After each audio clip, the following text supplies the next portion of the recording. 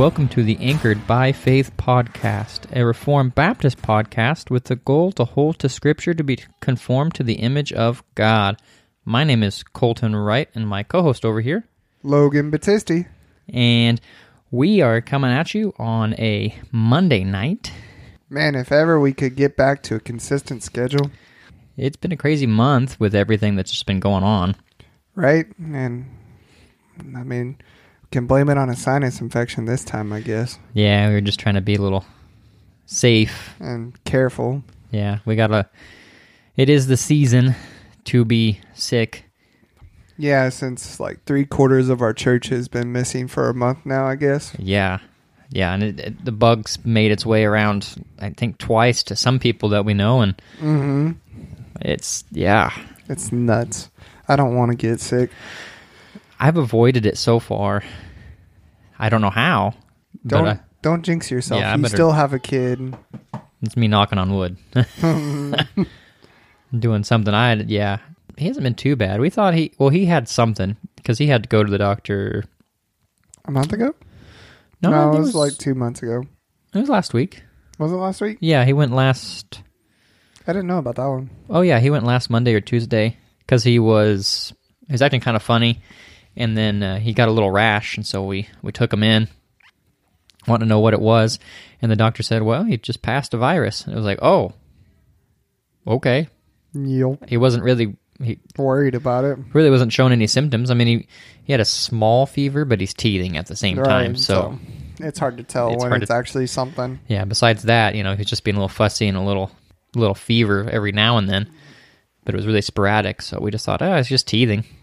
But anyway, otherwise, so far my family's staying healthy after getting sick the one time. So yeah, you guys got the 24-hour bug, or it was more like a 3-day thing, man. Oof. But I mean, I got to work through it. You got to work through it? That's not I wouldn't call that an optimistic thing. I got to make money somehow. But I mean, I never ran a fever or anything, so. Otherwise, Kyra stayed home a day or two. In fact, we didn't go to Sunday church or one of the Sunday churches because she was sick. So, and then Scarlett was sick too at the same time she was. So, yeah, I mean, this is, I'm not really scared of the COVID, but I'm scared of really just about everything else, and it's going around. I mean, it's really hitting our community pretty hard. But, yep. So what have you been up to? How's your week been? I've been up to nothing but work, and then I finally started reading The Mortification of Sin. Oh, how you liking it? It's good so far. I mean, it's written in the Old English, but It was $1.99 on Kindle. So it's a really good book, though. It is. That was Jonathan Edwards. No, John Owen. That's John Owen. Yeah.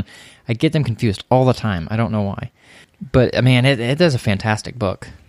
Oh yeah, absolutely. I've enjoyed it so far. I think I'm on chapter 5, and then I caught up in our Bible. I'm not completely caught up, but like I'm within a week now. And I was like a month behind like 2 weeks ago. Yeah. Knocking them down. Yep. Just did some hard reading through Isaiah and there's another long one. Is Deuteronomy was the other one. Like I read all of that in one day or something like that. Not all of Isaiah, but it was like chapter 36 through 66 or something like that. Man. And I caught up. Oh, and the other one was the Psalms I went through. And that was like from 80 to 155.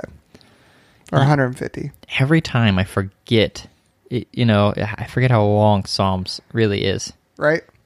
until you're about at, Psalm 90 and you're like, whoa. Mm-hmm. And then I didn't realize this until maybe a few months ago. But I never understood completely why there were 5 books in the Psalms. But it's because it's supposed to be set up like the 5 books of the Torah. Huh. I feel like I may have heard that before, but I had completely... Yeah. Yeah, I didn't realize it. But I mean, it's supposed to be beneficial. I mean, that's why chapter 1 is the way it is.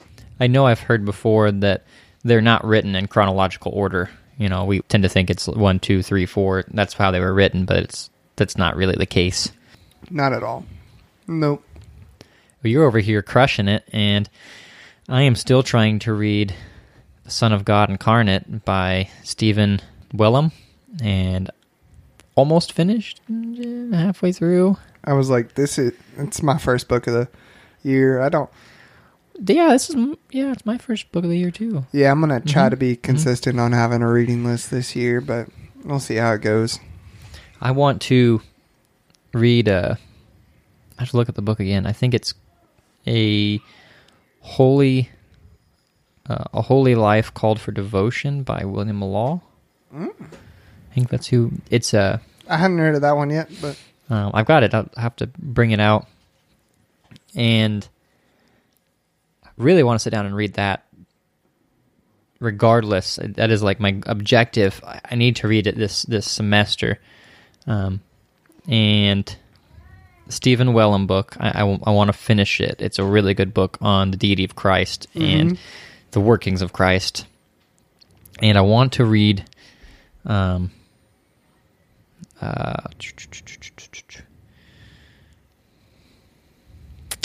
had one more, and it escaped me. Oh, Douglas Wilson's book on Revelation. I want to read that. Gotcha. Yeah, I don't know what I'm going to read next. I still have a whole bookshelf that I have books on, but I haven't really read. So I figure I need to really start knocking some of those down. Yeah, I hear you. My bookshelf is piling up with books that I have not read. Good books that I haven't read. Right. Or that I've halfway read. I'm just, I'm the player they put in for the first 3 or 4 innings. Like the starting pitcher, yeah, I guess. But I'm a bad starting pitcher. like I'm not the first or third string. I'm like the last guy in the rotation. They put in. No, you're probably the injured reserve guy that they had to call in for COVID. That we're down to nobody else, and we had to put in. No, just kidding. I was the minor league third stringer that got called up through COVID. Oh my goodness, that'd be wild.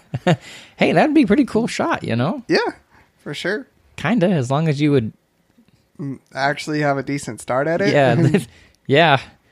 As long as it wasn't 12 nothing in the first inning. Yeah, for sure. I don't think you'd make it that far in the first, or I don't think you'd make it to 12. They'd probably call the first pitcher out by 8. You're probably right. If not by 6. You're probably right. So, last episode, we're currently in the series of Lamentations, right? Mm-hmm. You actually preached your sermon from Lamentations 3 on Sunday.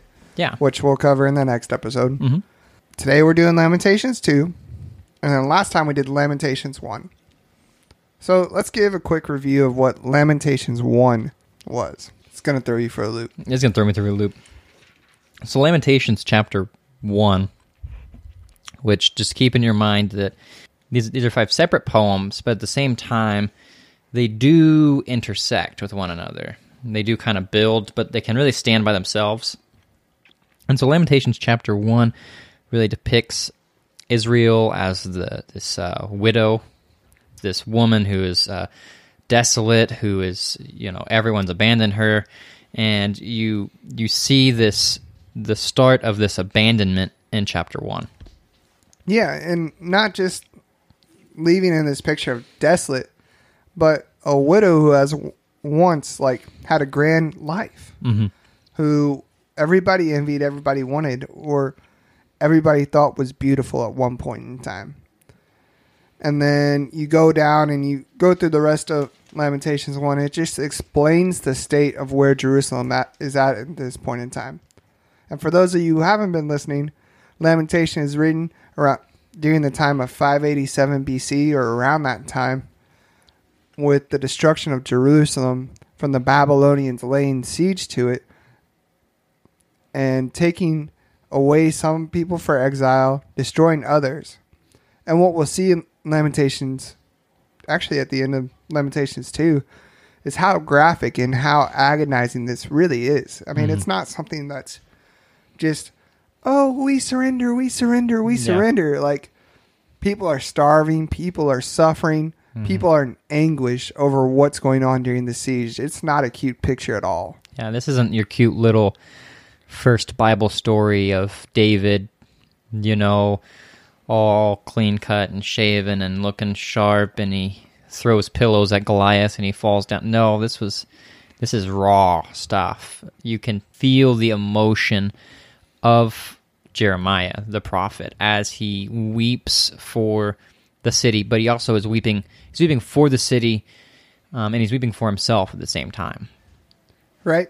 And so just kind of going into Lamentations 2, I mean, a guideline that is out of Steve Smith's commentary is 3 points. The first part is action, which is God's rebuke, which you look at verses 1 through 9, and you can kind of see that. Then in the second one, you see silence, reacting to God's rebuke, which is verses 10 through 17. And then responding to God's rebuke, which would be 18 through the rest of the chapter. Mm-hmm. What's interesting about this chapter that stood to me is the recalling. I mean, chapter 1, there was some intertwining of other Old Testament context, but chapter 2 really starts to bring in a lot more imagery of, maybe you could say, symbols that could recall to Israel's mind something that God had done. Do you want to go ahead and read it first? Let's just go ahead and break it up that way. We'll just do 1 through 9. Mm-hmm. Mm-hmm. Lamentations 2, chapter 1 through 9. How the Lord in his anger has set the daughter of Zion under a cloud. He has cast down from heaven to earth the splendor of Israel. He has not remembered his footstool in the day of his anger. The Lord has swallowed up without mercy all the inhabitants of Jacob. In his wrath he has broken down the strongholds of the daughter of Judah. He has brought down to the ground in dishonor the kingdom and its rulers. He has cut down in fierce anger all the mighty of Israel. He has withdrawn from them his right hand in the face of the enemy. He has burned like a flaming fire in Jacob, consuming all around. He has bent his bow like an enemy, with his right hand set like a foe. He has killed all who were delightful in our eyes in the tent of the daughter of Zion. He has poured out his fury like fire. The Lord has become like an enemy. He has swallowed up Israel. He has swallowed up all its places. He has laid in ruins its strongholds. He has multiplied in the daughters of Judah mourning and lamentation. He has laid waste in his booth like a garden, laid in ruins his meeting place. The Lord has made Zion forget festival and Sabbath, and in the fierce indignation he has spurned king and priest. The Lord has scorned his altar, disowned his sanctuary. He has delivered into the hand of the enemy the walls of her palaces. They raised a clamor in the house of the Lord as the day of the festival. The Lord determined to lay in ruins the wall of the daughter of Zion. He stretched out the measuring line. He did not restrain his hand from destroying. He caused the rampart and wall to lament. They languished together. Her gates have sunk into the ground. He has ruined and broken her bars. Her king and her princes are among the nations. The law is no more, and her prophets find no vision from the Lord. All right. So, I want to point something out here. 1 through 9 points to a simple thing over and over again. In fact, if you count, I think the number was 26 times at least, that it says, God has. Realize that this is setting up God not just as a protector of what we see in a lot of the Old Testament. He's not the one who's redeeming his people. He's not eventually he will be, but at this point in the stage, he is the one who is tearing down Jerusalem. Mm-hmm. Yes, the Babylonians are doing it, but ultimately it's ascribed to God. Mm-hmm. And that's a scary thought because, it still happens nowadays. Mm-hmm. Not in that exact fashion, and it's a special case because of Jerusalem and the Israelites. But God still disciplines his children. And then because of their actions, their consequences, their sins. Mm-hmm. It's not something that God just completely washes over. Yes, sin, the gospel does do that, but sin still has consequences that still are followed through. I think people, we tend to parrot that God is sovereign. We tend to say God is sovereign, and we tip our hat to it. But when the rubber meets the road, when we have to really put our theology to the ground, you realize that God is sovereign even in the pain and suffering and anguish, even in the even in the wrath of God is not a passive thing. It's an active thing. And for Israel here, this is an active wrath. It's a just, perfect wrath. It's a wrath that was well-deserved. And we don't like to talk about wrath because we like to picture God as our loving genie in a lamp that, we say a magic prayer and we do the right things and we can appease him. But we have to realize that we, as sinful human beings, fall short. And sometimes we fall short very big. And our sin has consequences. Now, it might not be as severe as Israel's here in these passages, but our sin still has consequences, like you said. Right. And we might not understand it at first. We might not see it. But it's clear in time again that this is a trait that God does. I mean, God's a just God. He has to give justice out just as much as he does love.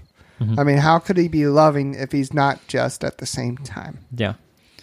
And as the perfect being that he is, he has to punish sin. I mean, we realize that he ultimately, yes, did punish sin through Jesus Christ, but he still has to punish sin even in this life. Absolutely. I mean, in the cosmic picture, yes, Jesus Christ did bear God's wrath in order to save us from our sins, but that doesn't mean that you get a go-free pass. We still have consequences. We still suffer in this world, and Israel disobeyed. Yep. Disobeyed God mightily. This isn't the first time he did it. If you look back in Deuteronomy, you brought this up on Sunday, is that time and time again you see Israel fall away. A generation rose up who knew not what God had done. And God let some other people take over them. And he raised up a judge to save them. And then a few years later, they fall away, raised up another judge. And it ultimately follows the path of when you're seeing this, that not only do the people of Israel get worse, but the judges themselves get worse over time. With the last one being Samson. And a lot of us remember Samson because of how strong he was, how cool he was, or at least how much every kid wants to be super strong. But in the end, out of all the judges, he was the worst one by far. Yeah, he was not a good man. He's a man who's supposed to be given to a Nazirite vow, which is supposed to be holy, strict. But yet, he's a man who eats honey out of a lion's carcass. And if you understand, the Jews were not supposed to touch dead things or else they would be unclean. And as Nazirite, you were supposed to do that even more so. Right. And then, what does he do? He goes and defiles himself by marrying from another country and not from Jerusalem. And we even studied, an interesting thing is, even in the Nazirite vow, he took the honey from the lion, right? And he gave it to his parents.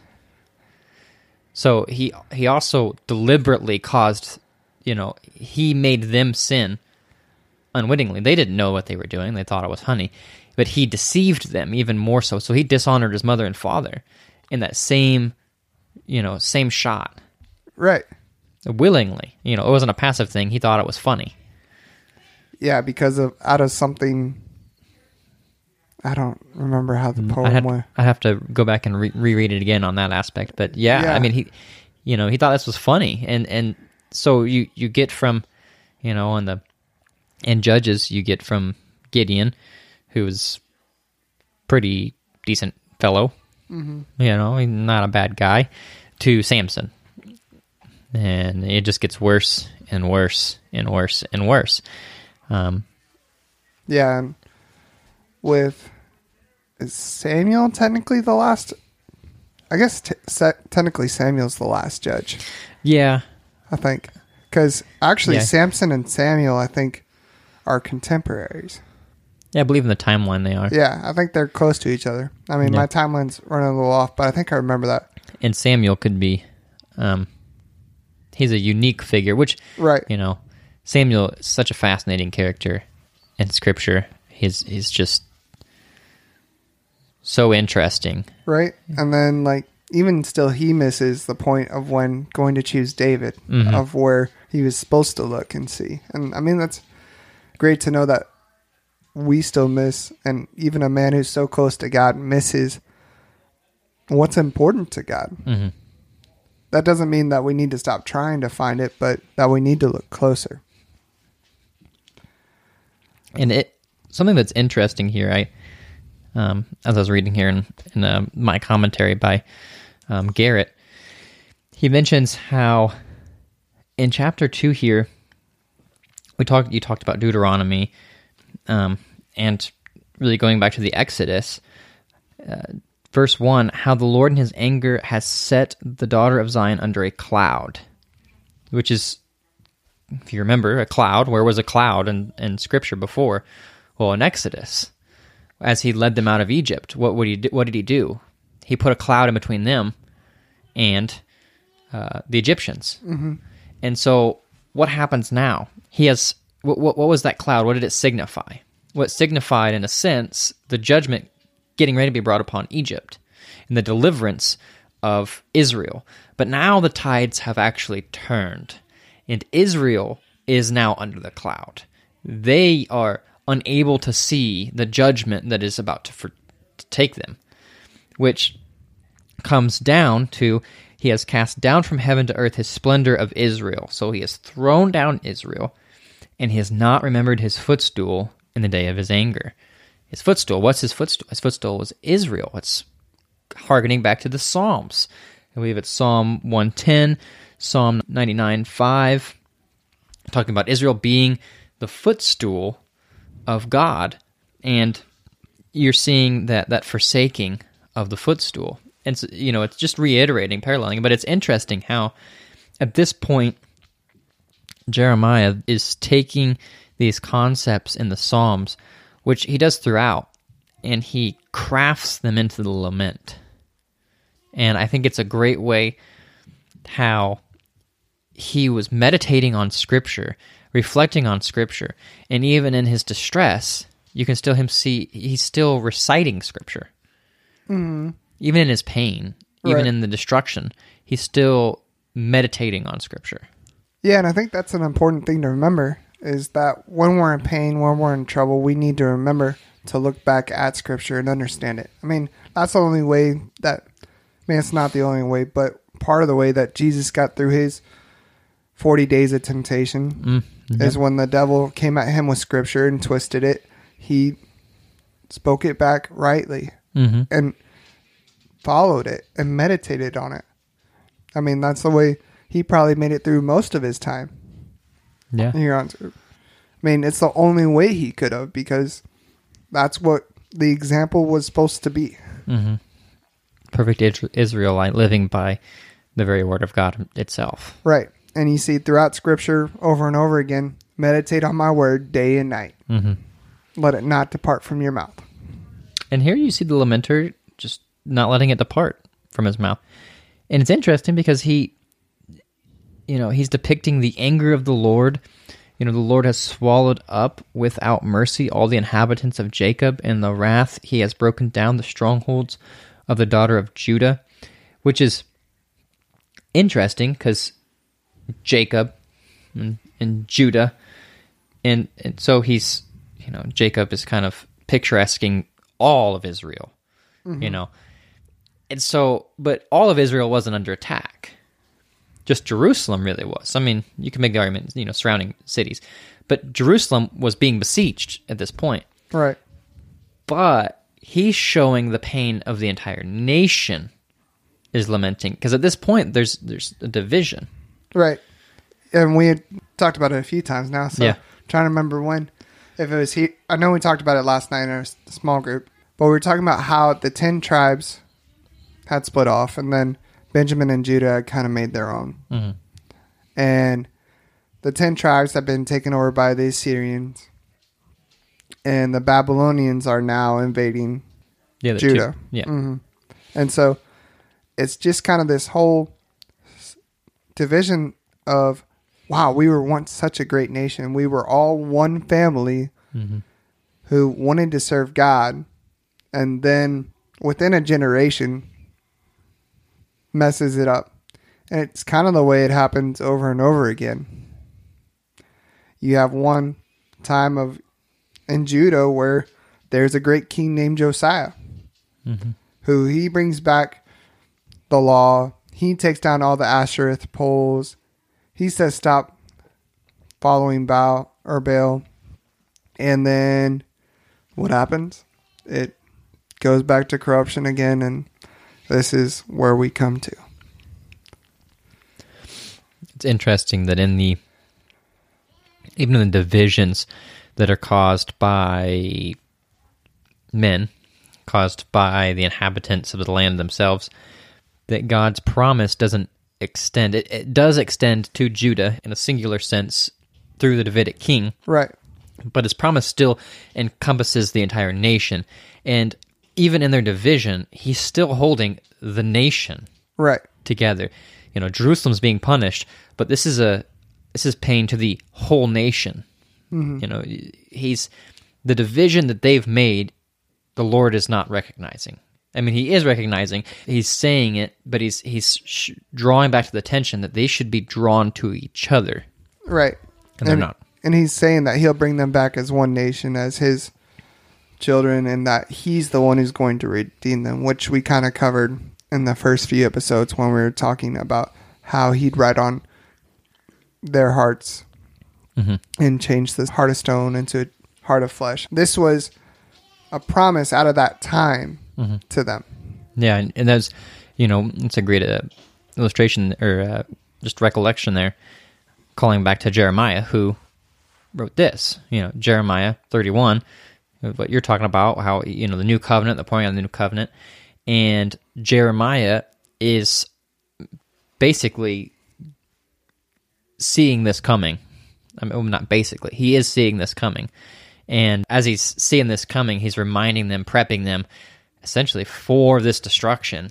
And in his few good words that he does say, is he has that promise for them, that there will be a time of deliverance. There will be a time that God will change his people. There will be a new covenant that is much different than the old covenant. Mm-hmm. It kind of makes me think, too, is like, as Christians, we think that we're, like, suffering. I mean, the whole reason we're doing this is because we don't talk about suffering enough as Christians. I mean, we don't want to deal with this dark side stuff. We don't want to. No. But in the end, like, if you notice, God didn't take...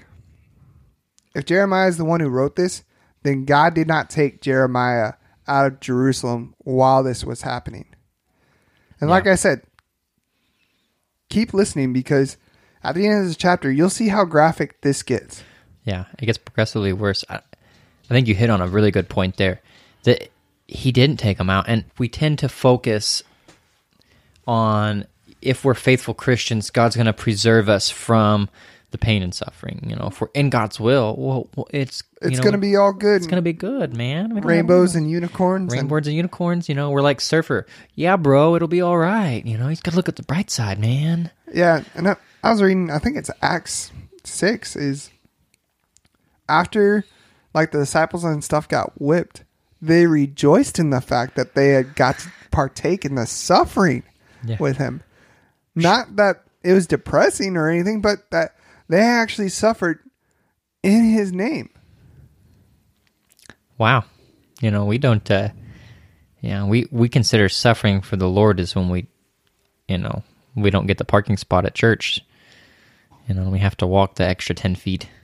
That's suffering for the Lord. And most of our American church nowadays. I think that is, to be honest, quite a bit of our problem is the American church. We've just suffered from gluttony. We've been so blessed. We've been so well fed. Right. We've been so well nourished that sometimes we don't know what it's like to have that suffering. And yeah, it kind of points to one of the facts that I was going to bring up. Walter Brueggemann observed that the Psalms move from orientation to disorientation to reorientation. Stephen Smith further continues this idea by explaining, life is oriented in a certain direction, And then tragedy brings disorientation. We want to go back to the original orientation, but this is not how God works. Rather, ultimately, he reorients us to a new reality. In this reorientation, we often experience triumph, the end of the story, the reason all this happened to us. We are sheep who walked through the valley of the shadow of death, but in the end, God is no longer the shepherd. He is the host who prepares a table before us, and in a lavish display of abundance, our cup runs over. That's well put. We really don't we don't really think about the end results. We do just focus on our suffering, on the glory we had and the suffering that we're going through, but we don't ever think about the glory that we receive on the other end of the suffering. No, I mean, we get stuck remembering the past, remembering what we were like, what things were once like. Mm-hmm.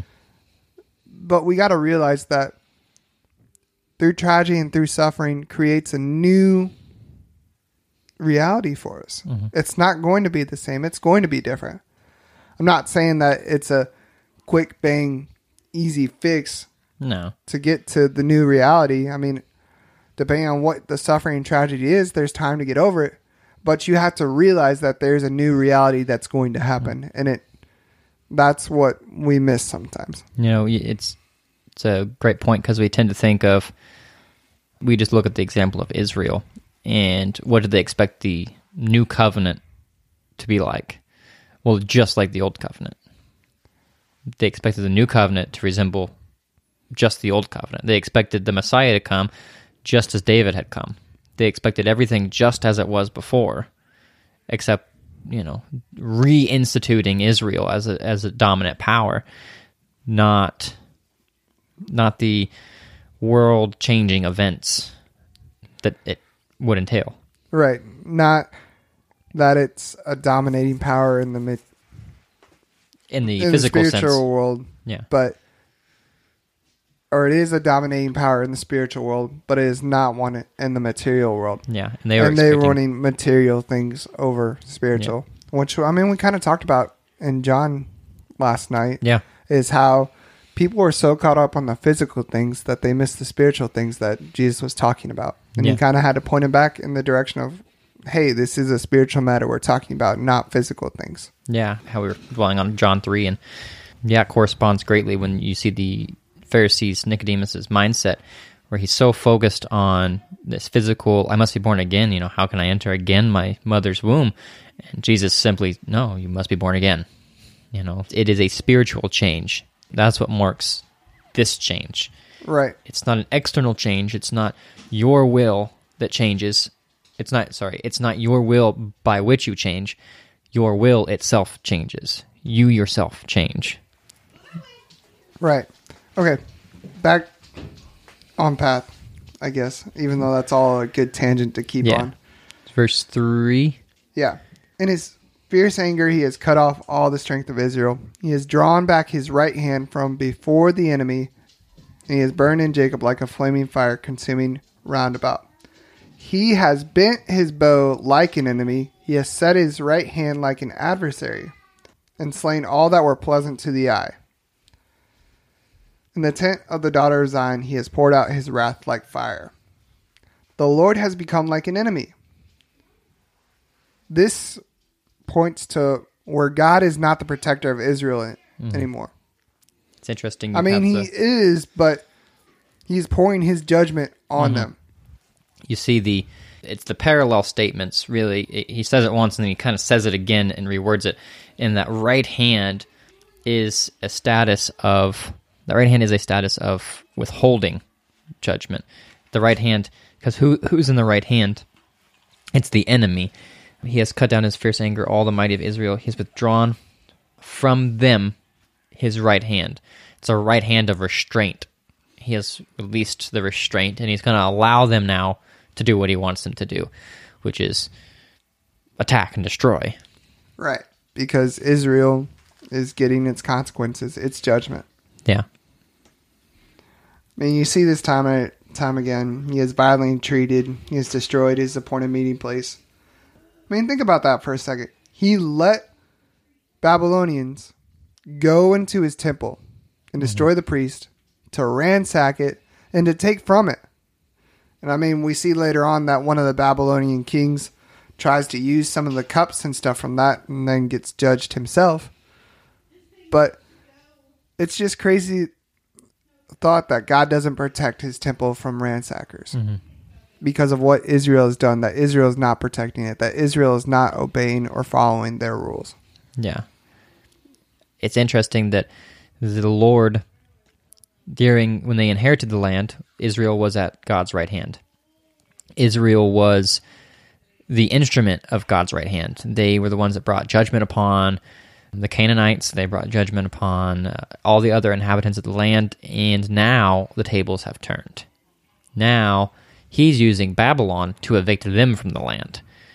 So you see, he calls in verse 1, under the cloud, and he's walking them kind of back through the Exodus into really Joshua time period of them taking the land. And he's showing them the reversal of that. Right. Because he told them that this was coming. If you do not follow me, this is what's going to happen. And they did not follow him. It says, the Lord determined to destroy the wall of the daughter of Zion. He has not restrained his hand from destroying, and he has caused rampart and wall to lament. They have languished, and he has caused rampart and wall to lament. They have languished together. Her gates have sunken to the ground. He has destroyed and broken her bars.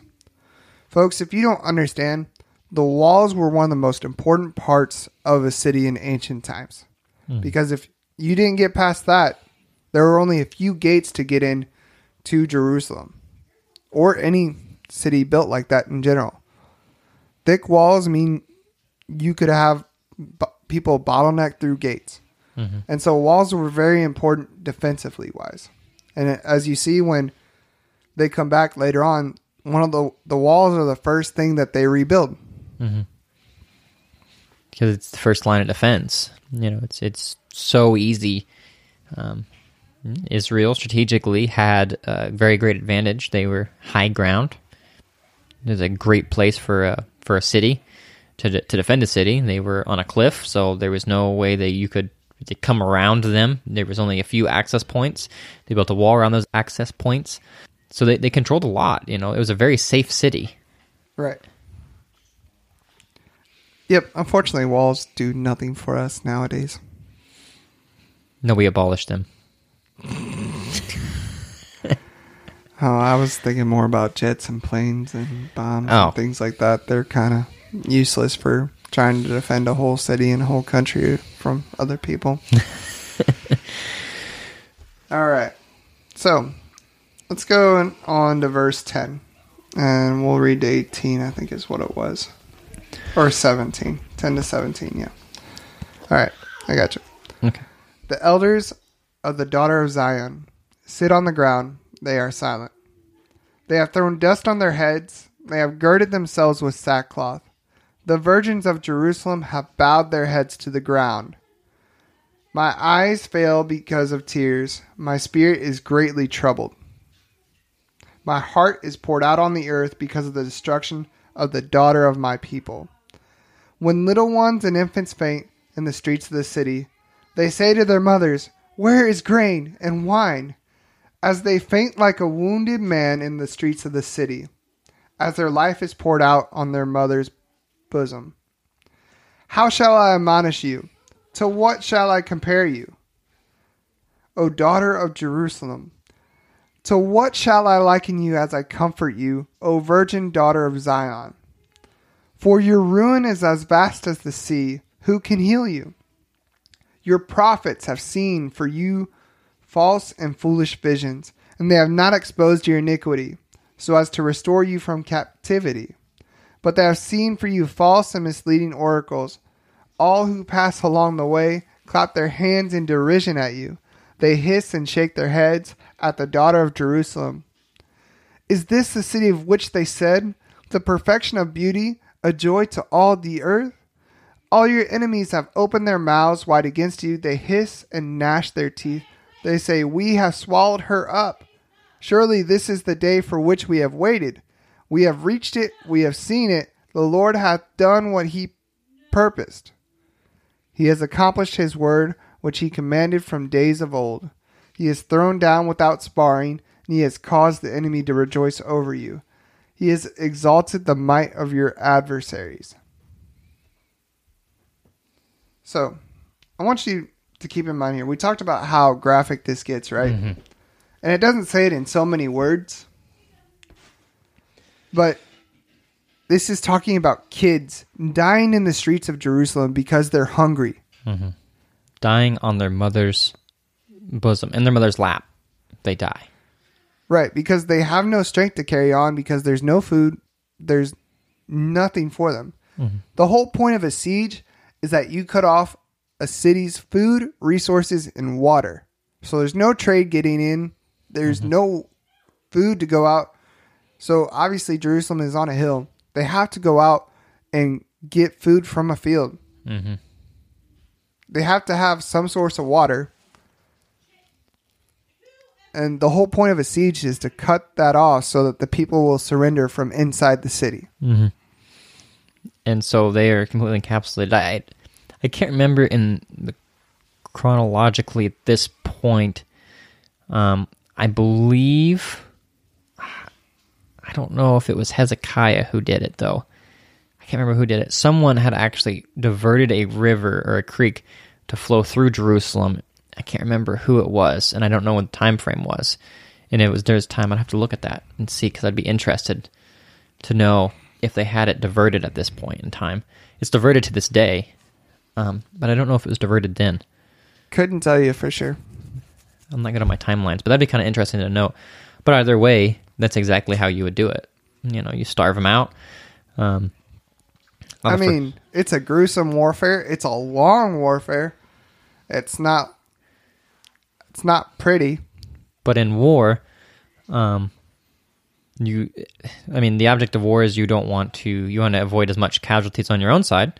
And so what's the safest thing you do? Well, if they're going to wall themselves up and they're going to hide, well, you just wait them out. Yep, as long as you can have the ability to wait them out. Yeah. Because your men get tired. Your men want to go conquer. Your men don't want to sit and get fat and lazy watching other people die. Yeah. They want to be the ones killing them most of the time and getting their loot and women. Yeah. All right. So. Then you have that. It is that. And at the same time, Jeremiah faced much remorse through his ministry because he was ridiculed for his pessimistic view of everything. He lamented Israel and foresaw all the pain and anguish they're going to be in, and people called him crazy because, oh, no, it's not going to happen. Other prophets are prophesying other things. Good stuff, good stuff. And what do you have here? Your prophets have seen for you false and deceptive visions.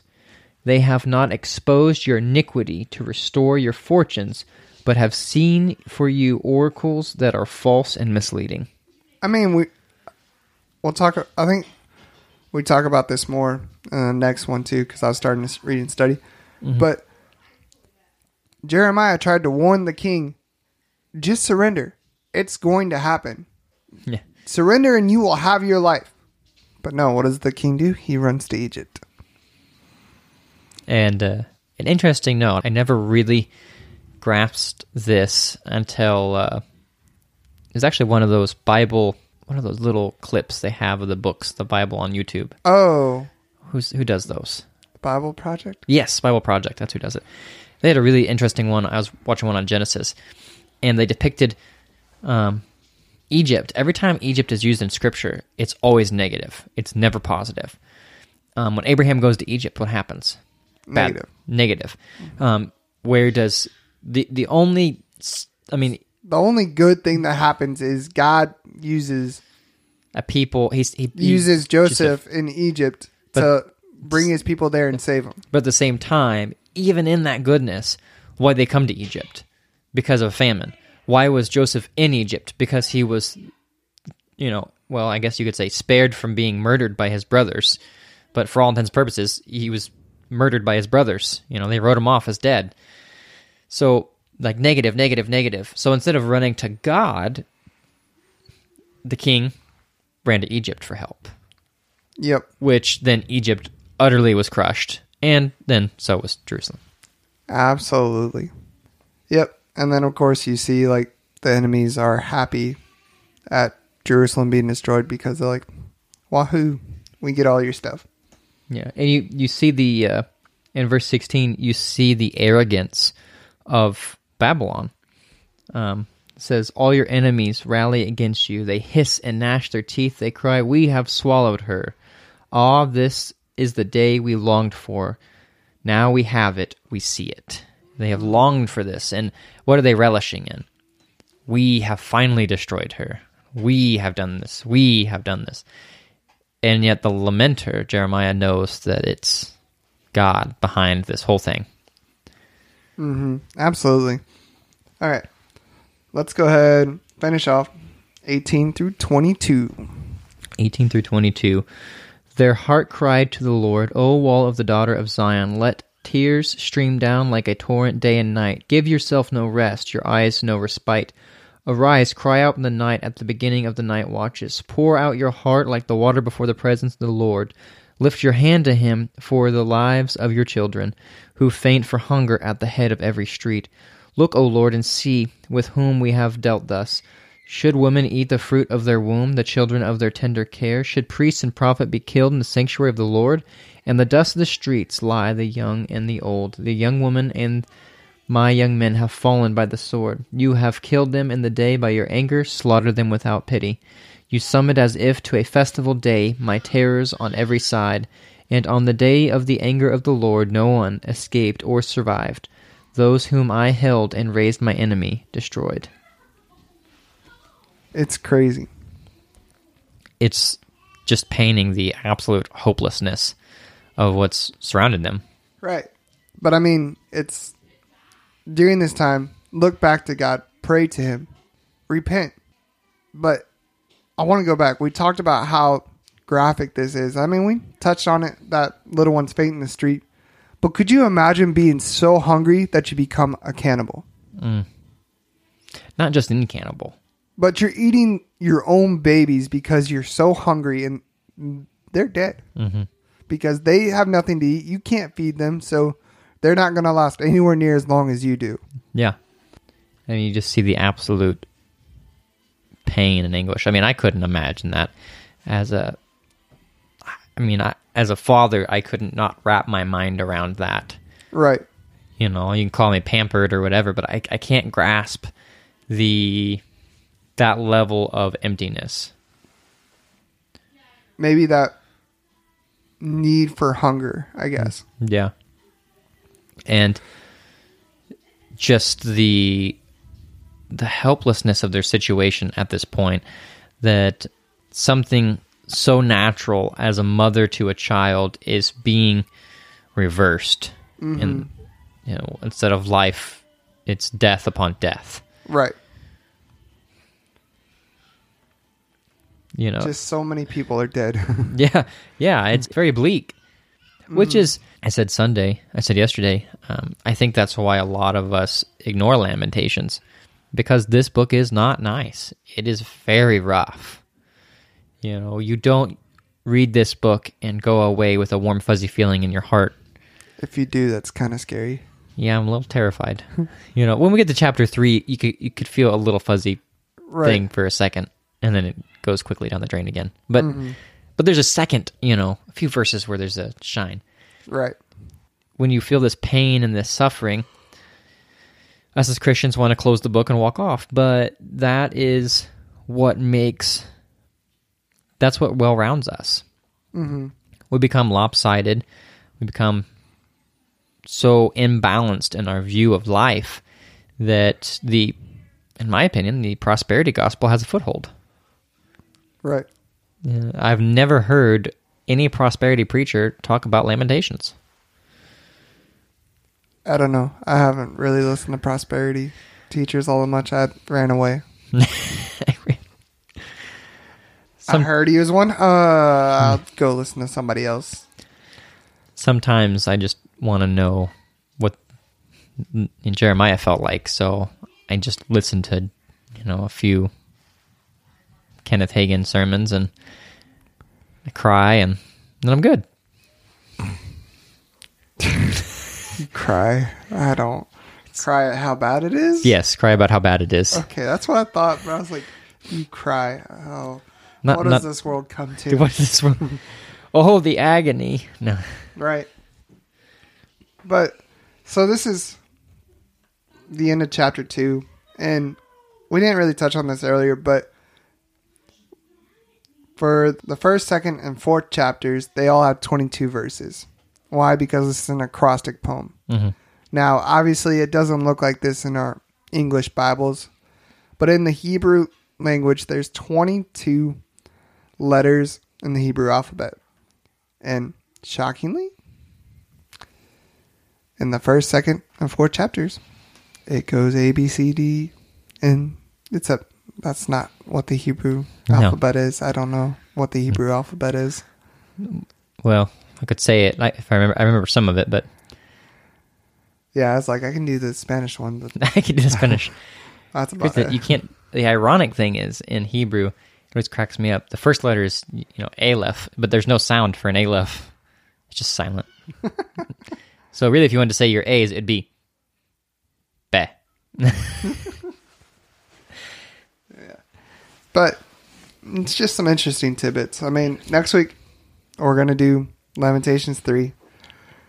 We'll try to do the whole Lamentations 3 in that time period. There's 66 verses, so that's what makes Lamentations 3 hard. But at this point, everything has seemed dark and gloomy, which it has. And if you've noticed the trend, it's progressively getting worse.